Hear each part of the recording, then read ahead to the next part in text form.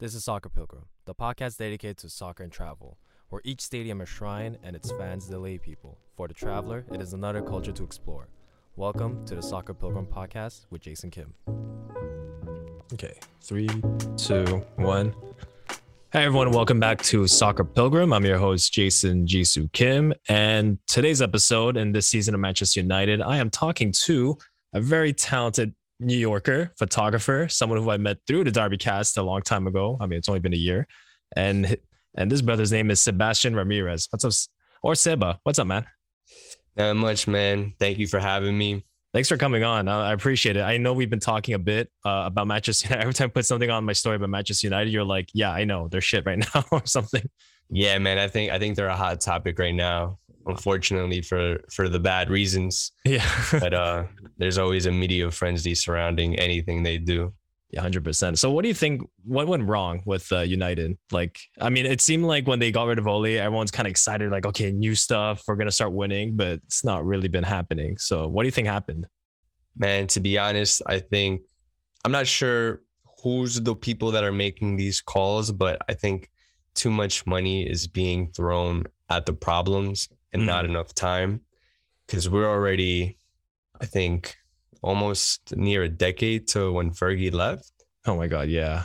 And ever since then, it's just been like all over the place, trying to seal problems the wrong way. And I mean, if you look at our roster, you know, you would never expect a team with that amount of players to have these kind of situations. And, you know, everybody keeps blaming the managers, but, you know, I think it's probably more within the players. Oh, yeah. Okay. I feel like that's what's happening now. Like people are like sort of debating. It's like, is it management or is it players? You know, Ronaldo kind of made it sound like it's both in a weird way. You know, that interview where he's like, the players are kind of spoiled now. They can't take criticism. But at the same time, you could tell he doesn't vibe with Rangnick. So, like, what do you think it is? Like, you seem to say it's more towards players, right? Yeah, I mean, in my opinion, I think it's players. I mean, we've gone through a handful of coaches. I don't think at any one point that they signed these coaches were people like that against them.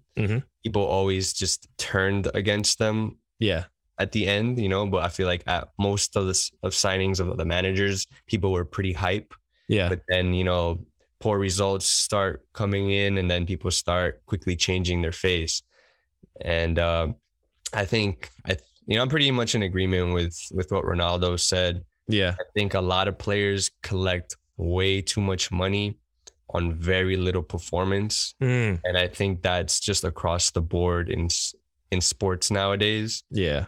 I think we see it in soccer all the time where it's like people get signed for these ridiculous sums of money because of good performances. And then they make that switch and they just ghost and they disappear. True. They're just happily collecting money every week, every month, yearly for not being the players that they were supposed to be. Yeah. Like, okay. I remember this, there's an interview. I saw it on Instagram. I think it was ESPN FC. They were talking to Alexander Song. Do you remember that African player? I remember Arsenal, yeah. Yeah, and Arsenal. And then he went to Barcelona. I remember they interviewed him. They asked him, like, you know, what was it like being at Barcelona? And he said something like, I didn't care if I didn't play. I knew I was going to get rich just by coming here. He's like, I could sit on the bench. I don't care. I'm getting rich. And I'm like, oh, shit. Yeah, I remember that interview too. Yeah.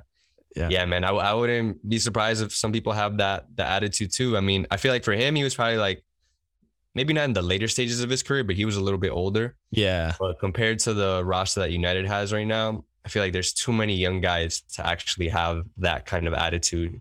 Yeah, that's it. It's like, I mean, when I think about Marcus Rashford, people kind of talk to him as if he's been there for 10 years, but I'm like, the guy is only 23. He's a young guy, you know? Yeah.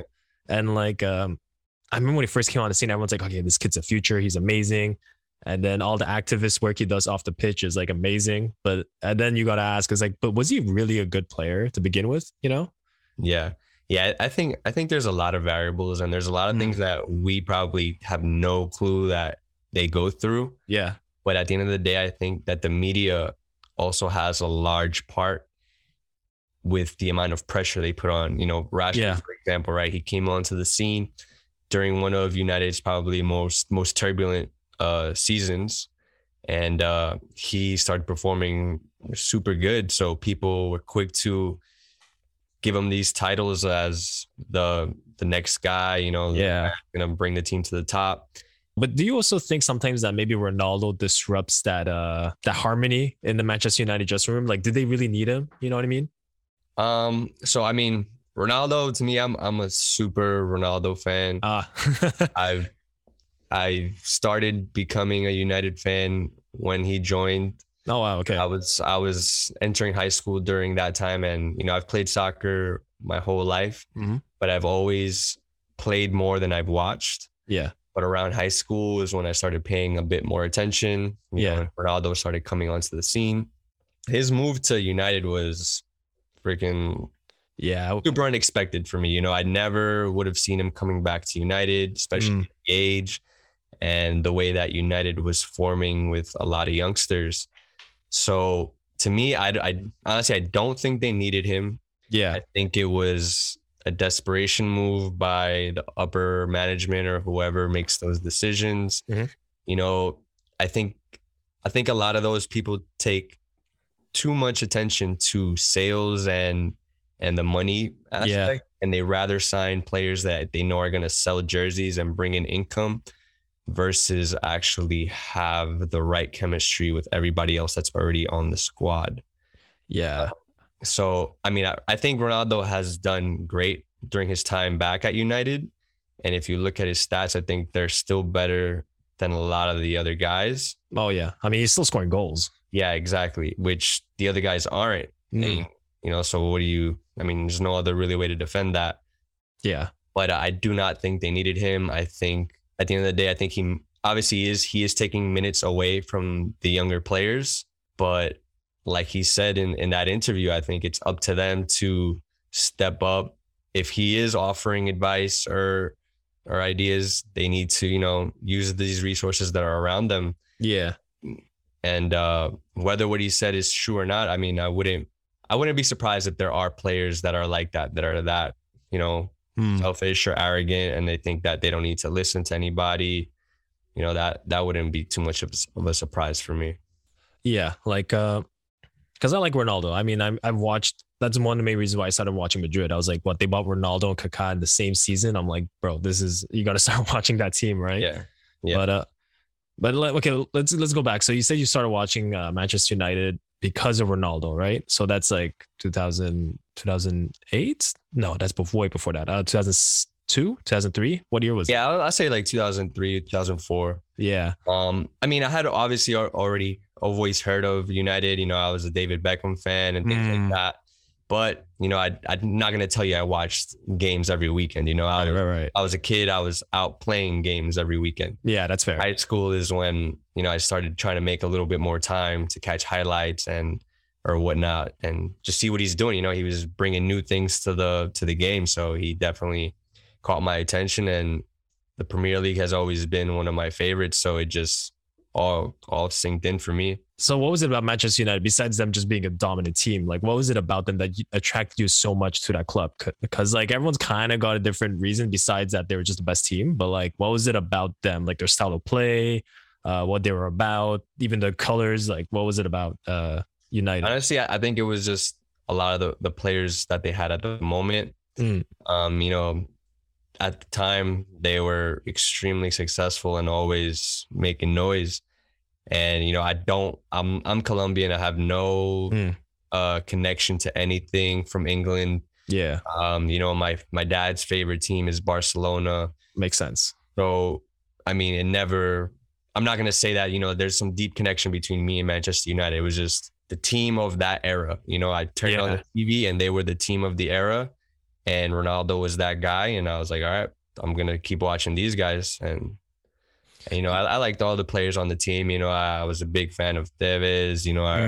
I remember Saha, Giggs, Scholes. Yeah, that was a legendary team. They had a big cast of players, So we just took it from there. That's cool. Okay, so that's interesting. So you said your dad was a Barcelona fan. So why didn't you become a Barcelona fan? You just want to do your own thing, or what was it? Yeah, I've never really liked Barcelona like that. And I've always been a much heavier Ronaldo fan than Messi. Okay. And I also think that the Premier League games were more accessible than La Liga games. Oh, that's true, isn't it? Yeah. You know, my dad, I'm not sure how he watched the games or whatever, what he did, but you know, I always remember more Premier League games being on the TV than La Liga. Yeah, that's very true. But yeah, like I like the point that you made about accessibility, because when I was growing up, most of the games that were available on TV was either Premier League, Champions League, and maybe Serie A, because Serie A was like, the Italian league was like, you know, up there, right, at the time. Yeah. And I remember all those days, but I always remembered that I could always watch a Premier League game. So, but like, how did your dad become Barcelona fan? Was it because did your dad come from Colombia and he was just always watching it there, or like, you know, within the Spanish community in New York? Honestly, I've never really asked him to be honest, man. I know we have our own club in Colombia. Yeah. And which club is that? They're Deportivo Pereira. They play in Division 2. They're always like a relegation team. They go from D2 to D1, then back to D2. Oh man, okay. So they're one of those teams that are always in the relegation battles. Okay. But yeah, I never really asked him why he liked Barcelona. I do know that, you know, I feel like Messi had a big influence on him too. You know, he is a big Messi fan, you know, and yeah, maybe I'll ask him that question tomorrow when I see him. But I've never really known why he picked that team. But you know, and then when if I had to pick between Barcelona and Real Madrid, I'd probably pick Real Madrid. Yeah, Ronaldo was there as well. And also, how do you feel about James Rodriguez? I think James is a good example of what we were just talking about. You know, I think he had a spectacular 3 to 4 years. He lost that rhythm to, you know, work hard. You know, I think he got a little lazy. The money got to him, the fame. Yeah. And then he just became, like we said, one of those players that were happy to ride the bench, you know? Yeah. I mean, look at what he did with Everton, you know, a club that, you know, Ancelotti were opted to bring him, you know, give him a chance. And he didn't even like really take full advantage. I think he had an interview where they asked him like, oh, like, you know, about the next match. And he had no clue, like the team was even playing. Oh my God. You could tell that his mind was just not there. He was just like there to collect funds. And now he's playing in Qatar. Yeah. It's so, I never liked that move. I always thought, yo, if you're going to just cash out already at this early on, go to MLS, at least go, you know what I mean? At least I want, like, for me, it's a selfish reason. I was like, I want to see you in MLS. I want to be able to see you play, you know? Yeah. Yeah, exactly. I feel like he had a great short career, but now, man, I don't even know what to think of him. And the Colombian team, we're doing so shaky that they're even deciding to call him back because they're all out of moves as well. Yeah, it's so true. I mean, I can't really think of any Colombian stars coming out, right? It's like all the big names are kind of aging out. Yeah, I mean, there's a couple in Serie A, but I wouldn't say that they're like superstars. They're probably like a lot of mid-tier players. Is what's the name? Zapata? Is he Colombian? At Atalanta. Okay, yeah. Apparently he's highly rated. Like, I don't watch a lot of Serie A games, but I have friends who do watch it. They're like, yeah, this guy has been linked to like AC Milan or Juve or something like that. Yeah, I mean, right now, I mean, obviously I follow them a lot more than maybe the usual person. Yeah. They have good players, but I feel like the players play better for their clubs than when they meet up with the national team. And the national team right now is like struggling. Like, I think it was a couple months ago when we were doing qualifiers. I think we played like 4 or 5 games. And in those 4 or 5 games, we scored 0 goals. Oh, man. Had like 4 ties and 1 loss. And like the ties were 0-0. So it was like super boring to watch. It's kind of crazy to think that this Colombian team was like one of the highly rated teams. Everyone's like, this team is special, and now it's kind of falling apart really quick. It's kind of sad to see that. Yeah, that's Colombia's history, man. That's how we are. They phase in and phase out, so it's not a surprise for me either. Okay, kind of going back to Manchester United, there's something that you said that I found really interesting where you were like, I had no connection to Manchester United. I knew nothing about the city or the place, but just the club was like, you know, infectious, right? It was attractive. So You've never been to Manchester, or have you been to Manchester? No. No. Unfortunately, I've never been to England. It's definitely on my bucket list. Yeah. I often hear that Manchester, the city itself, isn't too glamorous, or maybe that's what I've heard. Yeah. I mean, I would definitely make my way over there. I need to see the Theater of Dreams. I got to see the man stadium, man. Yeah, no, I'm the same way. Like, I wanted to go watch a Liverpool game. I wanted to.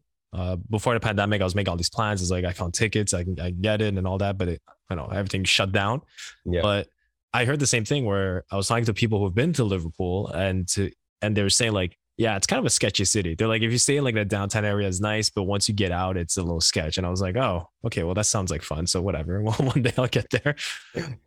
But yeah, likewise, man. I feel like at this point, obviously I have my favorite teams, but I've learned to appreciate a lot of other clubs as well when they're playing well. And, yeah, I can't say that there's too many teams that I would like hate and I would never go. Yeah. See, like, speaking of that, then how do you feel about Manchester City, the way they're playing, the last few years? Like, cause I mean, they're fucking good. They're really good. Man. Dude, they're undeniably good. Pep Guardiola has, he's changed the game. He's changed the way people across the world coach, everything, you name it. So if Man City's playing a big team or if they're playing in the Champions League, I usually try to catch it, whether it's live or I record it. Yeah. I always try to make sure to get it in. Good soccer is good soccer. At the end of the day, that's what it is, right? It's like, if it's a good match, it's a good match. Yeah. So, I mean, that's why I like the Premier League, because I feel like every game can almost be exciting. Oh my God, it's so true. Like, did you watch the Chelsea versus Tottenham this past weekend? No, this weekend I didn't get to watch anything. I had a lot of stuff going on. Fair enough. I watched it and I remember just thinking, Tottenham's kind of garbage. They're not that good this season, but it's like a transition team right now. And I was watching Chelsea. I'm like, no, these boys are way too good. Like, it was so much fun just to watch Chelsea. I was like, yo, these guys are incredible. Yeah. But that's the thing. That's the thing about the Premier League. It's like, it's undeniable how good it is. But then my question, maybe you feel the same way, but do we think that it's just easier for us to watch Premier League because it's an English country and we live in English countries? And it's like, there's that accessibility factor, Man, honestly, I haven't been able to, I can't pinpoint it because, I have this same conversation with several people. And I know that when La Liga teams, at least the top two or the top three play Premier League teams, La Liga teams in the last couple of years tend to be a little bit stronger. Yeah. But I don't know why it is that I can sit down and watch West Ham versus Leicester, but I'm not going to sit down and watch Real Betis versus, I don't even know. Yeah. Elche or something. I can't even think of a team like that. But or maybe I'm just more familiar with Premier League rosters. Maybe they're, since they kind of generate a bit more money and even the lower end teams have more notable players. Yeah. Maybe that's what draws my attention. Because in La Liga, if it's not like the top four teams, I probably won't know most of the players in any of the other teams. Oh, that's a good point. Because like, it makes sense. Like the point you were saying that usually La Liga teams, I remember watching, I was at a bar once. I watched Liverpool play Chelsea. This is like 2-3 years ago or 4 years ago. And I remember watching the game, incredible game. It was fun to watch. It was back and forth. It was like, the athleticism was incredible. Then the next game right after was Atletico Madrid versus Real Madrid. And I remember just watching it. And I remember thinking, it's the first time I saw back to back. And I realized the styles are so different. And I realized Premier League is way more fun to watch because it's just athleticism. You're like, yo, these guys are doing crazy things like running up and down, nonstop, in your face, hard tackles. And then La Liga, it's slower, but the technique is stupid good. Like just watching Luka Modric pass the ball, I'm like, yo, this guy's incredible. Yeah. Maybe it could be that. Maybe the Premier League has more of an NBA thing to it, where it's way more back and forth. And La Liga, since they are, where tiki taka comes from, maybe the teams there are a lot more concentrated on patience and just waiting for the right opportunities versus, just bringing it right down the field and then chasing it back. Yeah, 100%. I think that's what it is. Because maybe the Real Madrid team now might say otherwise. Because Vinicius Junior and Benzema together is kind of stupid right now, like the way they're playing. Yeah, and Barcelona is just an utter failure. The season, utter failure. But it is interesting because I like the NBA comparison, because what other basketball league would you want to watch besides NBA, right? And yeah.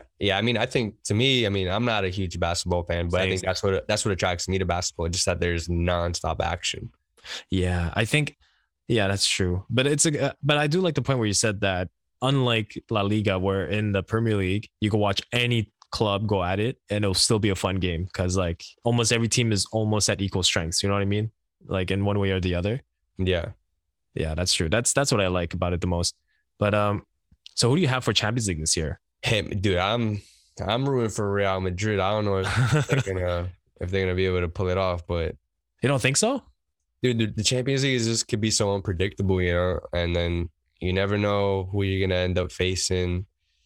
But I mean, they're my pick. If I don't go with them, I would probably like to see. I wouldn't mind seeing City or PSG take it. Both of them have been going at it, trying to get to that trophy, and sooner or later, their time is bound to come. I feel like I think PSG has been to 2 finals in the past 5 years or something like that. Yeah. I think City's been to a couple of semis. Yeah.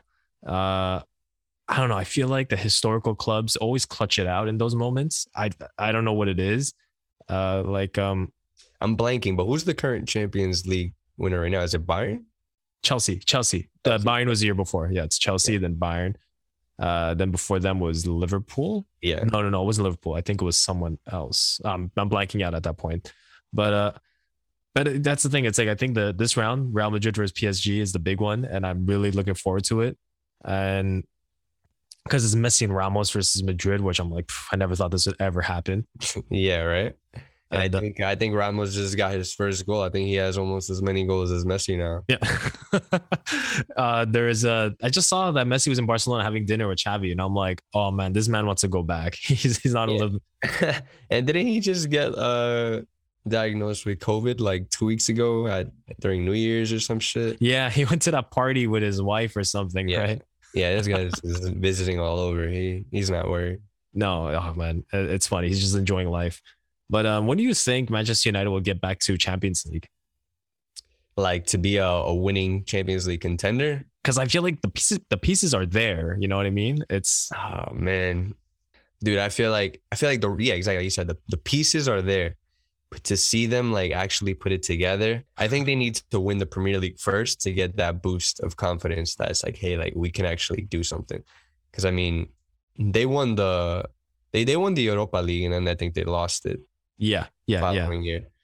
I mean, at least that's something, but I don't think that really lets people really build on it. I think the Premier League winning that will give them that little boost of confidence. Hey, we're back. Yeah. Now we can really compete with the top guns. Yeah, I feel the same way. I thought this summer they were going to win something, and now I don't feel like they're going to win anything because they brought Ronaldo. I'm like, okay, that's just amazing. And then they brought Varane from Madrid. I'm like, that's an incredible buy. I don't know how they pull that off. Yep. And now it's kind of it doesn't mean shit. Pogba's not even playing. Oh yeah. Okay. Speaking of which, how do you feel about Pogba? Dude, Pogba, he's starting to remind me of James Rodriguez, man. Oh, no. A couple of years ago, this guy was one of my favorite ballers in every aspect. His playing style, his personality, his fashion. Yeah. And now he just seems so complacent to ride the bench. Or if he's on the field, he's just so complacent to just not really do anything. He'll touch the ball, he'll touch it right back. Or he gets it from the right, he'll take it to the left. But he never really seems to be that driving force that the team needs. So when you think of how he was in Juventus, he was younger, but he was a lot hungrier. Yeah. He was very key to that team. And at that age, that was extremely impressive. He was playing alongside a lot of veterans like Tevez and Pirlo. And here he was, as the young guy in his early 20s really showing up. Yeah, that's a good point. Then it goes back to, is it the problem with the coach and the formation and the style, or is it him just be like, I want to bounce, I want to get out of here, I want to go to Madrid or whatever? I think it's at this point, it's him, man, because he's already been through at least 3 managers. Okay. Right? I think he went through Mourinho, he went through Ole, and maybe I'm missing somebody else. No, I think that's everyone. Yeah. But I mean, to me, his salary is just ridiculous, so that's why I feel like he's okay with riding the bench. Yeah. He's got to be one of the most highest paid people on the team and the league. Like, he has no issue just collecting payments. I feel like Manchester United needs to start moneyballing the system. You know what I mean? Like, stop buying like these incredibly high. Because look at Jadon Sancho, man, fucking superstar at Borussia. He comes back to England, right, where it's supposed to be, his country and all that. Yeah. And, given obviously he hasn't had maybe too many opportunities because of Ronaldo's presence and all that. But even when he steps on the field, he's just like a shadow of the guy that we thought we knew. Yeah. But maybe it's switching from the Bundesliga to the Premier League. A lot of people shine in the Bundesliga, and then when they go elsewhere, they kind of can't replicate the performances. It's kind of what happened to Christian Pulisic, right? I mean, he's still pretty good at Chelsea, but it doesn't seem like the same when he was at Dortmund. You know what I mean? Like at Dortmund, it felt like he was the man, and at Chelsea, he's like, he's good, but he's there, but that's about it. Yeah. I think Pulisic has a lot more pressure on him than Jadon Sancho, being such a high profile American player. Yeah, that's fair. And then I think he was meant to play a much bigger role in the Chelsea team than Jadon Sancho's for United. Yeah. I feel like Pulisic was kind of, he's given the number 10, supposed to be that playmaker, that guy to replace Hazard, versus Sancho, he's kind of coming off the wing, which, it's obviously still an important position, but it's not like he wasn't going to be the main guy. Yeah. He was never going to come and be the main guy. But then it goes back to like, did Ronaldo screw all that up? Because like now I'm thinking about it, like if you had Cavani, who was, still pretty good for his age. Yeah. Yet you imagine you start Cavani, and then on the wing, it could be Jadon Sancho, Greenwood, or Rashford. I feel like or those 3 starting on this front 3. I mean, maybe there was better chemistry like that with that Ronaldo. Maybe they could have been better, or you think it would have been, the same. No, I think they might have been better. I mean, I'm sure he has an effect on everybody, negative or positive, but I think there has to be a way to get the players to be more motivated to win their position. And as I guess I keep circling on this point, but I feel like the amount of money that they make gets them to be complacent and not really like, all right, I already made it this far. I'm making so much money. Like, if they don't want to play me, they don't want to play me. But if they weren't getting paid such large sums of money, they would be like, hey, like I still need to make a name for myself. I need to get up there, Yeah. It's like Ronaldo is Ronaldo, but he's still like, what is he, like 37, 38 years old? Why are you like an early 20 guy just like being so complacent to not? Yeah, that's play? A good point.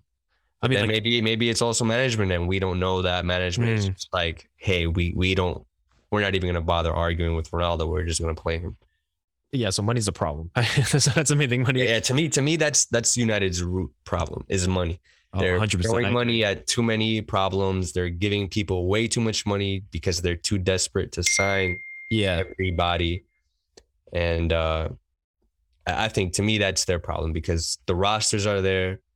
They've had great coaches. I can't really pinpoint anything else, Yeah, no, I think that's a good point. Maybe that club has too much money. I think that's the issue. They just have too much money.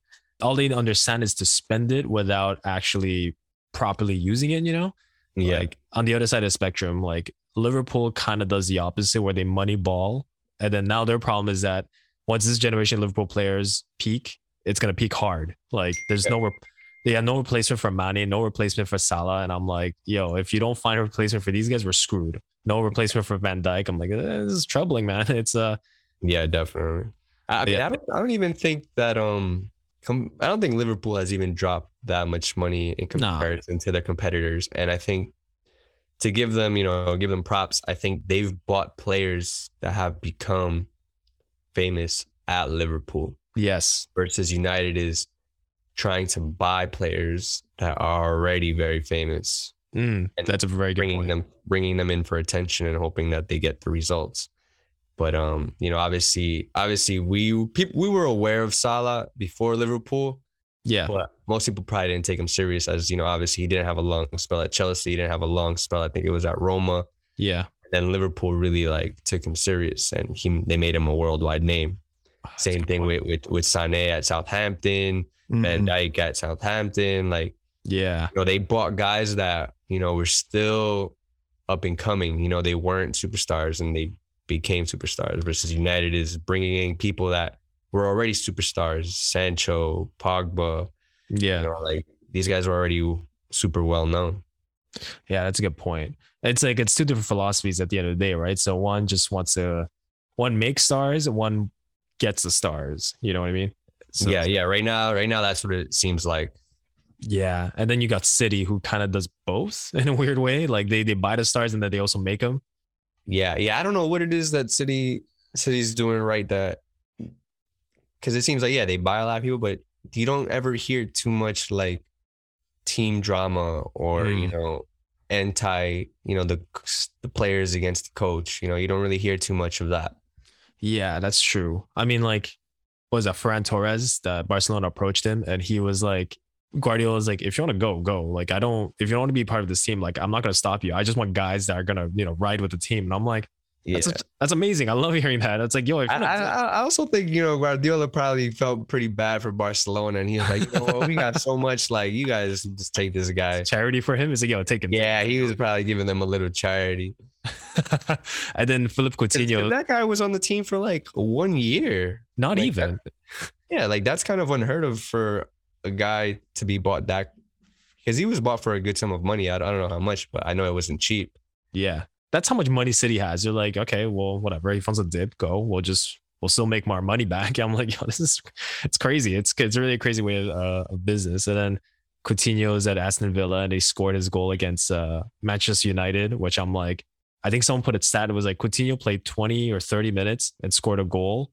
And Jadon Sancho played 20 games and scored 1 goal. And I'm like, yo, that's a harsh stat. That's a harsh one.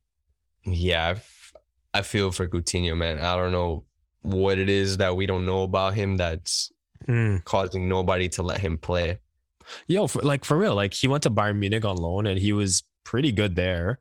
And then goes back to Barcelona. They don't play him well, from what I gather. They don't put him in the right position, or they play him in weird positions that don't work for him. I mean, I don't follow Barcelona like that, but I can't think of looking at the roster. I can't think of why wouldn't you want Coutinho?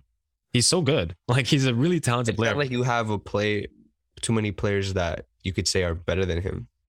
Yeah, it's weird. I think.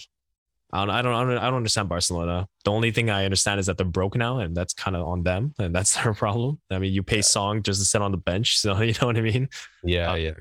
So I don't know. And then but let's go to you. So you played soccer in New York City, right? You're from New York? Yeah. What part of New York? I live in Brooklyn. I live by Coney Island by the beach. Oh, okay. So deep into Brooklyn, not exactly. Not like Williamsburg. Everyone thinks of Williamsburg when they think of Brooklyn. Yeah, man. I live towards the end of Brooklyn. Oh, okay. So I guess the undiscovered part yet. Yeah. I don't know. I just I've been to New York City a handful of times. I love the city. There's an energy there, and there's a culture there that's undeniably New York. You know what I mean? Mm-hmm. That the movies don't really do justice. It's kind of a place you gotta go. And but what's the soccer scene like there? I think there's soccer everywhere, man. I think the only struggle right now is, maybe as an adult, is just to find places to find more pickup soccer that, you know, that's free. I think there's like soccer's become a huge business, is I guess what I want to say. Okay. You know, growing up, there was only a handful of, you know, soccer clubs for kids. And, you know, everybody knew who the clubs were.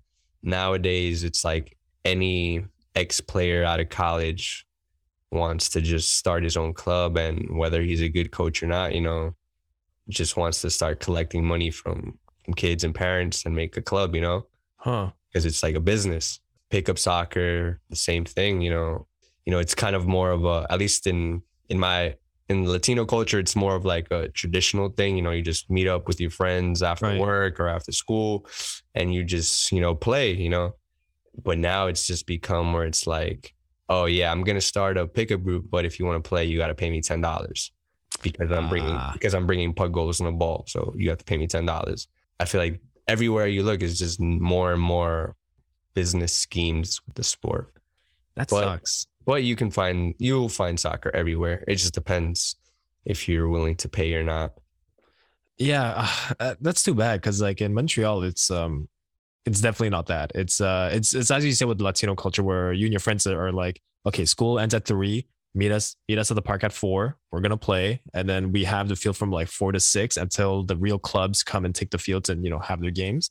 Yeah, and I remember growing up playing pickup, I never had to pay for anything. I would hit 2-3 different fields in a full Saturday. Just like, okay, at 10 o'clock, 10 a.m., I show up there, we'll have lunch. And then at 2, we'll go to another field. And then like at 6, we'll go to another field and then we go home and not paying a dime. You know what I mean? Yeah. Yeah. So it's too bad because that's how the game grows, right? So it's too bad it's like that. Yeah. I definitely think that the sport it's all over the city, but you know, it just depends on how you want to access it, whether you're willing to pay as an adult for just pickup soccer or to join some league, or if you know, if you're a kid and you want to get like good coaches and good teaching, then I guess maybe you don't have any alternatives at the moment. You know, I still think we have a long way to go. I heard this argument from a friend. He says that, or he thinks that kids from the suburbs make better soccer players from kids in the city because of that space and that money where it's harder and there's no accessibility within the city. The kids in the suburbs is just easier. They might be middle class or higher. So, you know, their parents can afford them to go play soccer and whatever to join a club. So do you feel like that's the same case in New York City? Kind of. You could say something like that. I guess I think it would be back to probably to the financial aspect of it. You know, kids that live in the suburbs, they're coming from probably at least middle class families, right? Because if you live in the suburbs, you own a house, right? And yeah, there's probably more space. There's actual soccer fields, like in Long Island, right? Yeah, Island it's not in New York City. It's not a borough. It's right outside of the boroughs. But as a kid, we would always go over there, and every club in all their towns always had like a nice little grass field for them that's there, you know? Yeah. Versus us in the city, we're all like fighting for space, trying to find a decent field. And then if you find one, other clubs want to use it. And then I think the other factor could be that, at least here, is kids in the city have a lot more distractions. Is in the suburbs, there's a lot less to do. Yeah, maybe that's why Jadon Sancho isn't doing so well at United, because I heard Dortmund there's not much to do, but United he's like at Manchester he's like a star. You know what I mean? Yeah, I mean he's back home, right? That's it. Yeah. Because the other thing to add to that, I would say it's like even at the high school level or junior high school levels, you know, schools in the suburbs probably have athletic complexes nearby or on the campus. True. In New York City, almost no high school has a field in their backyard. You know, kids have to leave high school, I mean, like after school, and then go and commute to wherever the high school was able to find a field for them to play. Oh, that makes sense. Versus in the suburbs, it's like you leave the building and the field is right in the backyard. Yeah. So it's space and money, essentially, at the end of the day, like accessibility and all that. Because I played soccer once in New York City when I went to go visit, and I had a friend who was also a Manchester United fan. He was there for internship. So I wanted to go visit him, and he was like, there's a pickup game at what's that field called in Brooklyn where it's like across the river from like Manhattan, and it's like a really what's Pier something? I forget what's it called. Yeah, it's Pier 5. Pier, yeah. And we went to go play there. He was like, he just found some group online. He was like, you just got to pay $10 and play. Yeah. And I remember going and playing. I remember being a lot of fun. I remember just being a lot of fun. And especially that field, I'm like, dude, this is like picture perfect. It's so nice. It's like the city's right there, and then you're on the field, you're on the water. Yeah, it's I like that. I like that. To me, that captures the New York vibe, where you make stuff happen. You know what I mean? Yeah, it's probably the best field in the city. If not, it's at least top 3. Oh yeah. So what's the best fields then, in your opinion? Like, okay, if that, let's say that one's. I mean, we're rating. I mean, I'm rating fields based on location and appearance. Oh, okay. So that field, obviously, you're in Canada and you came to New York on a trip, and that's the field they took you to, right? Because it's becoming like an iconic field here in New York because of the skyline right there. For any tourist coming to New York, it's like that, like soccer. It's like, oh my God, there's a soccer field and the Freedom Tower right there. It's the whole Manhattan skyline. Like, it's picture perfect. It is. It's super nice. And I mean, and to add to that, it has 3 full-size fields that are all in great turf. There's netting everywhere. You got to be a very bad shot to rocket the ball into the water. And then they even split the fields in half sometimes to have maybe a bunch of 7-on-7s going on. So it's a soccer hotspot, that field. And I think probably the next one after that could be Pier 40, which is in Manhattan. And that one has a big like courtyard space. Okay. Like, I want to say maybe like 6 full-size fields, something like that. 6. Hey, it's huge. And then they have a rooftop field, but rooftop is only like a 3rd floor rooftop. Okay. But it's the roof of that complex, and from that single field, you see the Freedom Tower like right on top of you. Oh man, it's like the Freedom Tower is in the next neighborhood. So this field is probably like on the west side of Manhattan, maybe closest to the Village, and then the Freedom Tower is on the west side of Manhattan in Tribeca. So they're pretty close to each other. So that also has like a very nice view. That's okay. That's really cool. That's awesome. So wait, what position do you play? Now when I play, I typically play like in the defense or like on the wing. But growing up, I was way more of an attacking winger or like maybe center mid or somewhere around there. It's funny because I feel like that's slowly happening to everyone who played like an attacking winger or something. It's like at some point your body kind of ages out. You're like, I could take it, just slow it down a little bit, go to defense. Yeah, at this point, I'm like, I just want to play, man. Whatever it is, like the young guys, they can take the glory and play forward and score all the goals. But as long as I'm getting my touches in and getting my run, I'm happy. Like I don't need to score the winner. I just want to be a part of the team. Yeah, okay, I'm on the same vibe. Like, is there a New York style of soccer? Like, is there like a particular style how it is played in New York? Because I to me, in my mind, is that there's so many different cultures bringing their styles of play. There's got to be like a mix that's happening at some point, right? Like, is there something like that happening? I don't think so. I think there's so many cultures. Like you said, there's so many people coming here from everywhere that everybody just mixes. You can find people of all different styles. Everything just mixes. I can't really say that it would be one, because obviously you meet people from like there's a lot of African immigrants, and a lot of these guys come in with a lot of great footwork and fast pace. And then there's a lot of people come in from everywhere from South America who are also very skillful on the ball. So there's no way to really pinpoint it, in my opinion. Yeah, that's fair. Because but I mean, to me, that's fun because it's kind of like a mini World Cup when you see that happening. I guess maybe the good part of it is that because it's such a melting pot of people, that maybe the people that are, I guess, American, they get to witness people coming in from other countries and showing them things that they might have never seen because it's not part of, American culture. Right. If you want to think of like traditional or just, I guess, maybe stereotypical MLS, you're not going to say that the players are like flashy or anything like that, Yeah. You're going to think that they're more of like physical runners that are just like good athletes. Yeah. And then if you think of like maybe South American players or something, you think they're more of like showboaty and just very good dribblers and things like that. Thinking about like Brazilian guys and stuff like that. That's a good point. I remember I remember watching a game in the league I was playing in the summer.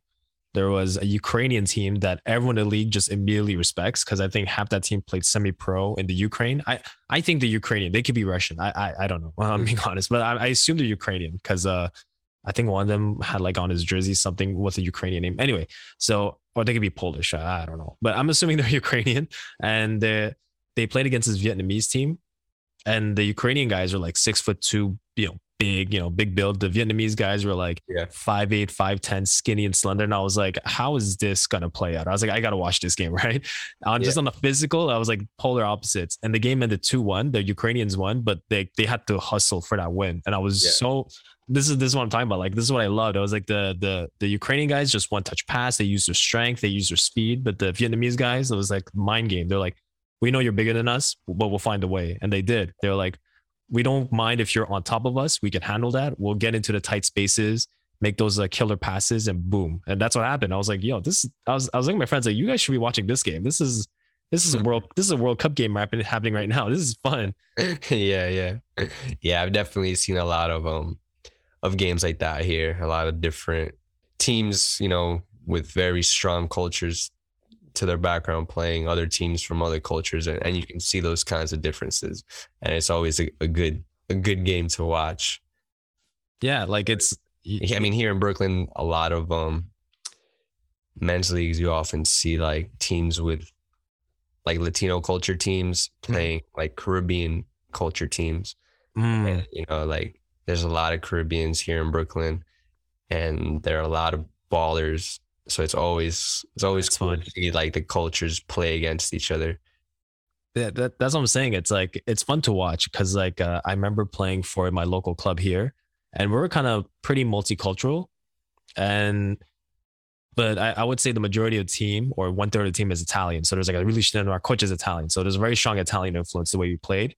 And we played against another borough that's like neighboring us. And most of those guys were Greek. And they just had a different style of playing. I remember just in the game, like, man, we play so different. Like, this is so weird. I was like, we play so different. Yeah.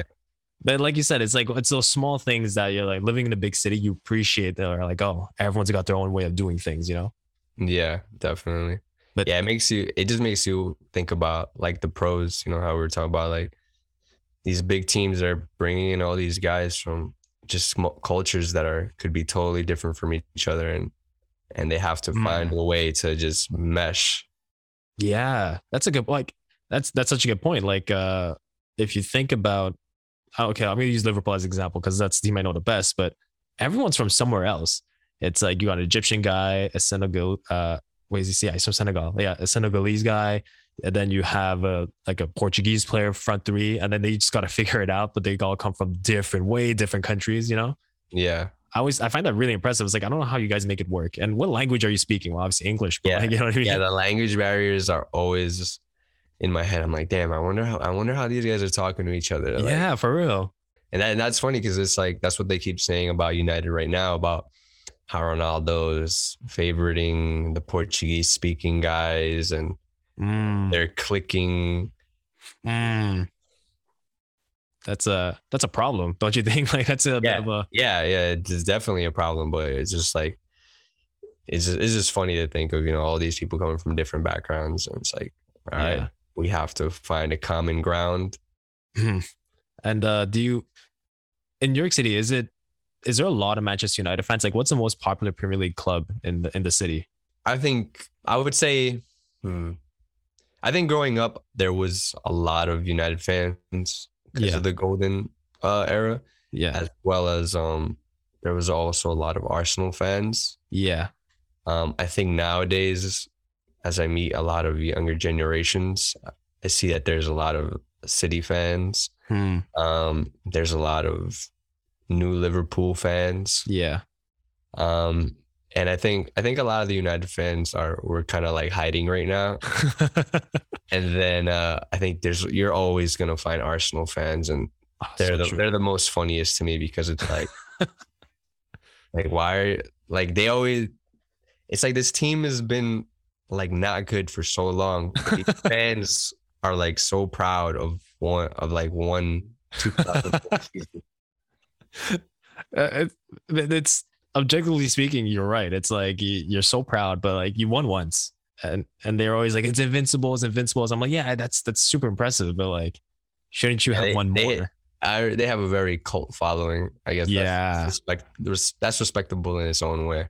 Yeah, but yeah, if I would say if there were main teams to have followers in New York, I would say Arsenal, City, Liverpool, and United. Yeah, that makes sense. You know what's funny? Well, okay, that same trip when I was in New York City, we went to the Nike store, not too far from Central Park, like, and maybe like 2 blocks away. I don't know what part of the city it was. I mean, definitely Manhattan. Yeah, I know where it is. Yeah, it was like just like 4 or 5 floors. It's so amazing. Yeah, it actually doesn't exist anymore. What happened? I don't know. I don't know the details, but it's not there anymore. Oh no. They have another store in Soho now, but they don't really have much soccer categories. That sucks, because like I went there and it was like, it was really nice. And then I'm seeing all these people wearing Tottenham jerseys, and I'm like, why are there like 3, 4, 5, 10 people wearing Tottenham jerseys and Nike? So I went to the guy working there. I'm like, what's happening? Like, this is not normal, I was like, why are there so many people wearing these jerseys, like Tottenham jerseys? He's like, okay, I'm not supposed to tell you this, but the Tottenham New York City fan club have like a meet and greet with the players from the team. And I'm like, Tottenham Hotspurs, like, they're coming in? He's like, yeah. It's like, chill for now. They should be here in like 1 hour. So just chill around the store. I'll let you stay. I'm like, all right, cool. I was like, bet, we're chilling for an hour. And then I saw them walk in, and they were just walking in, taking pictures, but they're like, the meet and greet is only for the fans. Like, you can't go. But then I was watching, I'm like, the first thing that caught my attention was, these guys are tall. These guys are so tall. Yeah. And I saw Christian Eriksen, Hugo Lloris, Alderweireld, Vertonghen. Who else was there? Dele Alli and Harry Kane. And I was like, yo, you guys are like tall. I was so surprised how tall they were. And Christian Eriksen was the shortest one at like 5'10". And I'm like, what? You guys are huge. Yeah. But yeah, it was cool, because like it was in that moment I realized that if there's this many Tottenham fans in New York City, I can only imagine how many, I don't know, Atletico Madrid fans are there in the city. Maybe there's not a lot, but there's probably a legit amount. I think every major club probably has a supporters group in the city somewhere. You just have to, I guess, Google enough, and you can find their clique. Because I remember when I was in college, and there was like the biggest, that's during when the Clásico was like becoming crazy, Ronaldo and Messi were like scoring 60 goals a season. Yeah. I've found out about a bar in the city where all like Madrid fan club would meet there and watch the game there, and it'd be like people of all ages, and that was like their spot. Like I had always, just gone to see the games with my friends that are Madrid fans, but it was cool to see that there's like an actual like New York Madridista fan club, and they all like gather at this bar.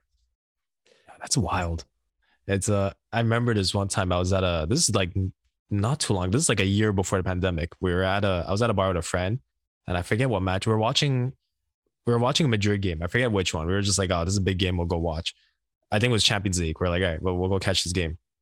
And we watched, and then there was like a bunch of Madridistas there, and they're just hanging out. And then one guy had this notepad, and he was walking around. I was like, hey, are you guys Madrid fans? Or I'm like, yeah, we are. And then he was like, I'm forming a Real Madrid Montreal fan club. And I'm like, there isn't one already? He was like, no, this is it. I'm like, wait, how does the biggest club in the world, one of the biggest club, not have a fan base here? Like, this doesn't make sense. I'm like, all right, I sign up. I gave like a fake email, and Because I was like, I don't know, it's not sketch. I was like, I don't want to get involved. But my friend gave his number Yeah. and he joined the WhatsApp group and he was like, these people don't know shit. I'm like, what do you mean? He's like, they're saying the dumbest things. He was like, he was saying like they were shitting on Benzema and he was like, how can you what? I was like, no, already a red flag. And I was like, oh, Yeah. okay. It's a good thing I didn't join. But yeah. I think with the population of people here, yeah. you're gonna find people of all types of soccer knowledge, and I guess you have to just find the people that are more on your level. Because I've met a lot of soccer fans that I'm just like, Nah. like, man, we're just not watching the game the same. Like, we might be supporting the same team or the same league, but yeah, we're just not seeing this the same. I feel like in me personally, I guess what I've kind of started doing is just like I chat soccer with people who I know can play. I think that's a good one. Then I feel like we're more on the same page. Yeah. Because obviously everybody has an opinion about everything, but not every sports fan can play whatever sport they're following. So it's very easy for you to bash whatever player it is for whatever sport. When you can't do it, so you don't know what it's like to try to do what they're doing. That's so true. Because like I remember having this two instances. I remember one of my teammates. It was during the World Cup, and then Luka Modric won like Player of the Year or something like that. And he was upset, and he was like, "I don't understand. He's not even that good. He doesn't do skills. He doesn't score goals." I'm like, excuse me, what? I'm like, what are you saying? And then I remember another guy said like, I don't think Luka Modric is that good. I'm like, listen, he's not the greatest player, but he's definitely a very high level, definitely the greatest Croatian player that's ever lived, hands down. And and I remember just having a conversation with that guy. I'm like, all right, that's a red flag. Okay, these are limits of the conversation to have with you. And then when it's someone who, what annoys me the most is someone who does play, but they suck. And I'm just like, you know what I mean? It's like, I don't want to be mean, but I'm like, bro, like, but you don't understand. Yeah, I'm kind of at the point where it's like, I just got to carry a ball with me. And I'm like, all right, let me see you do 10 juggles before we can talk soccer. Yeah. All I want to see is 10 juggles. And that's it. But yeah, that's hilarious. But how would you rate the soccer level in New York City if there is a way to rate it? I mean, to be honest, rating, what would we be comparing it? Yeah, that's why it's a question. I mean, what can I tell you from what I've experienced, New York soccer, there's a lot of great players, but in my youth, when I would play, teams from places like California, Texas, Florida would always be way better. Huh, interesting. And I mean, we've always chalked it up to just, these teams can play all year round. They live in hot climates. Us in New York, there's still people playing outside right now, but it's fucking freezing. Yeah. You're not really playing the same kind of thing. You kind of have it being cold in the back of your mind. On Saturday, I think it was definitely below freezing. And I had to go take pictures of some youth team that was playing. And I'm like, man, I chalked it up to them. They were all like in high school or something out playing practice Saturday morning. I'm like, man, good for you. It can't be easy, but historically, from what I remember, there's teams in other states that are typically better than New York. That makes sense because like all the best players in MLS seem to come out of California or Texas, right? Like was it Dallas has like one of the best youth academies in the country. So yeah, it makes sense. I mean, taught all year round, they have all that space, all that time. But that makes sense. And okay, you mentioned pictures. For other photographers, because I know I have a lot of friends who are photographers, is New York City like the greatest city to take pictures? Because like my Instagram is just full of like New York City pictures. So like, you know what I mean? Man, I think you could probably say, yeah. I mean, I've been here my whole life. Right. So I probably take it extremely for granted. I'm fucking New Yorker for my whole life. Yeah. So it's like, I can't even say I go out that much anymore. I'm not visiting all like the tourist attractions or museums and things like that are always popping up.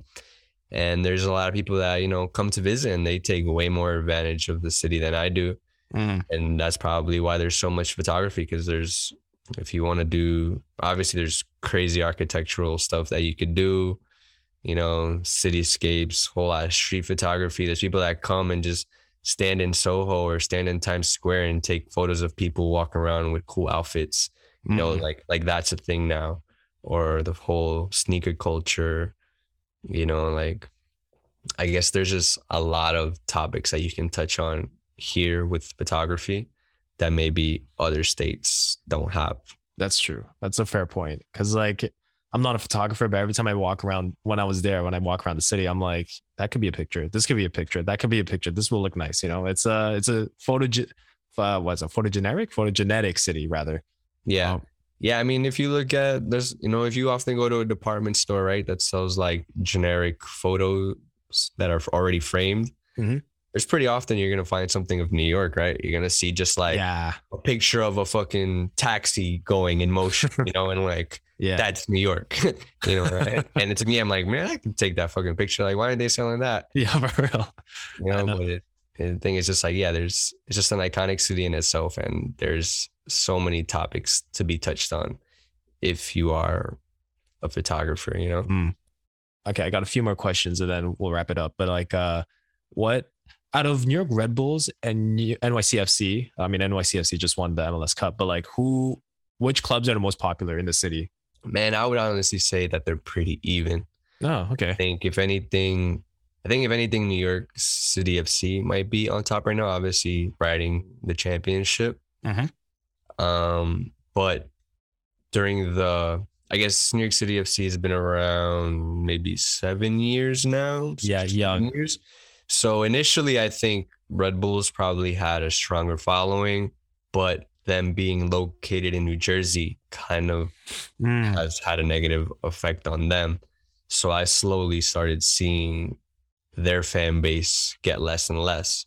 But at the same time, I feel like the New York rivalry just kind of like also started dying out. I feel like it's very fabricated by the media. Yeah. It's not really like the fans. It's not like LAFC and LA Galaxy where the fans are very serious about it. Yeah. Like here, the fans aren't that serious about it. Like they support their team, they show up for their team, but it's not that crazy. And I think in the past couple of years, NYCFC has yet to show us a stadium, and they've been playing games at Red Bull Arena, which to me makes no sense. How do you start a rivalry and then you go ask your direct rivals to use their stadium? Oh man. And it's like, so that to me is just like mind blowing. And I feel like both teams have lost a lot of attendance. Yeah. I think New York City FC not having a stadium and playing games in Yankee Stadium, it never really looks I guess. Yeah, I know what you mean. It's not really a photogenic scene because the stadium always looks so empty. Yeah, and also it's like, it's Yankee Stadium. You're playing soccer in the most iconic baseball stadiums in the world. You know what I mean? Like it's kind of weird. You know what I mean? It's like, it's like playing at the NFL games at Wembley Stadium. It's like, it's a little weird. Yeah. I mean, it might look cool, but it's going to be weird. So yeah, it sounds like the problem with both clubs is stadium. that's a problem. Yeah, I guess Red Bull's location of the stadium, being outside of New York, and NYCFC just not having a stadium. But I think both teams are pretty even in fan bases right now. But but I guess obviously I think NYCFC is playing better ball at the moment. Yeah, I watched that final. They were way better. Castellanos I heard he might be going to West Ham. That was a rumor for a minute, and I was like, it's a pretty good move if that's a real thing. Oh yeah, I thought I had heard some Brazilian teams chasing him. But yeah, that final game, that first half was probably one of the best first halves I've ever seen them play. So much fun. That was a really good game. I was like, these guys are really balling. Yeah, I was happy about that. That was impressive. But yeah, I don't think either one of the teams has that much of a stronghold on the city. That's too bad. There's so much potential there. And Is NYCFC gonna have a stadium in New York City? Like, I heard there was plans, but it keeps falling through. Well, I mean, that's my personal frustration with it. In 2015, when they came on the scene, I was a season ticket holder. I was like ready for this because they joined the league and they were like, yeah, in 3 years we're gonna give you a stadium. Yeah, 3 years became 4 years. 4 years became 5. And now it's not even a topic to be discussed. Oh man, it has just fully got pushed under the carpet, and now we are sharing stadiums with the Red Bulls.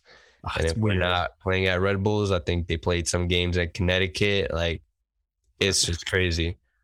That sucks. That really sucks. Like, they deserve a team. If anything, they should start building on the Hudson. Like, just use it, do it, bro. Like, I think we all know that they got money. Yeah, we know who's there, who's backing them. Like, I don't know what the holdup is, but all I can tell you is that it is not even a topic of discussion anymore. That's sad. That's really sad. Well, I hope they get a stadium. That's for sure. I think if they ever get a stadium within the 5 boroughs, they will take a stronghold over the city. But if they don't, everybody's just going to continue with their reservations. But even what if they build a stadium in Staten Island? Will people actually go out to Staten Island to watch the games? Probably not, because it's still less fun. You can't get there in train. Yeah, you got to take a ferry, huh? Nah, you have to take the car. There is a ferry, but it's not like the stadium is going to be where the ferry lands. Yeah, that's fair. And Staten Island, it is a borough, but it probably has the weakest transportation system of the rest. Yeah, that makes sense. And then the other way to get to Staten Island is to cross the Verrazano Bridge. The Verrazano Bridge has a $16 toll. Oh my God. Okay. Yeah. That's brutal. And also, okay, as a New Yorker, I have to ask this because I'm kind of a foodie. What is it for you, your best go-to type of food in the city? Shit, man. I love, besides Colombian food, right? I love Puerto Rican food, Dominican food, Mexican food. But I think if I had to think of my frequent spots, I would say if you want Mexican food, there's a bomb taco truck in Brooklyn in Sunset Park, which is a super Latino neighborhood. It's called Tacos El Bronco. It's off 36th Street and 5th Ave in Brooklyn. And then one of my favorite Puerto Rican restaurants is called Casa de Adela, Casa de Adela. And that is in Lower Manhattan. I think it's in Alphabet City, like right next to the Lower East Side. Okay. And that spot is like OG to the neighborhood. It's very mom and pop. I love that. Food is always bomb, but they literally only have space for like 10 people at a time. So it's like, but they're super local. Like, everybody in the neighborhood loves them. I love that. I love that. I know nothing of Puerto Rican food, so for me that's exciting. So yeah, that's definitely a must. And the last question before I let you go, besides going to Manchester United game, what game or derby or whatever that you would want to go watch? I would love to go see El Clásico. Yeah. Right? But at the Bernabeu. Oh yeah. And then I am patiently waiting for the World Cup in 4 years. And I will try to make as many World Cup games as I can. Oh, that's so true. It's soon. Here in America. I've never been to any World Cup games. Right. I was too young for the 94.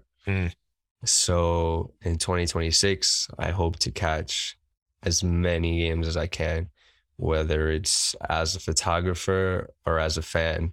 Yeah. But I'm fucking saving up my pennies, man, because that year I'm going to fucking take off as much time as I need to catch as many games as possible. I'm the same way. I'm waiting for the World Cup because I know Canada, USA, then Mexico are joint hosts.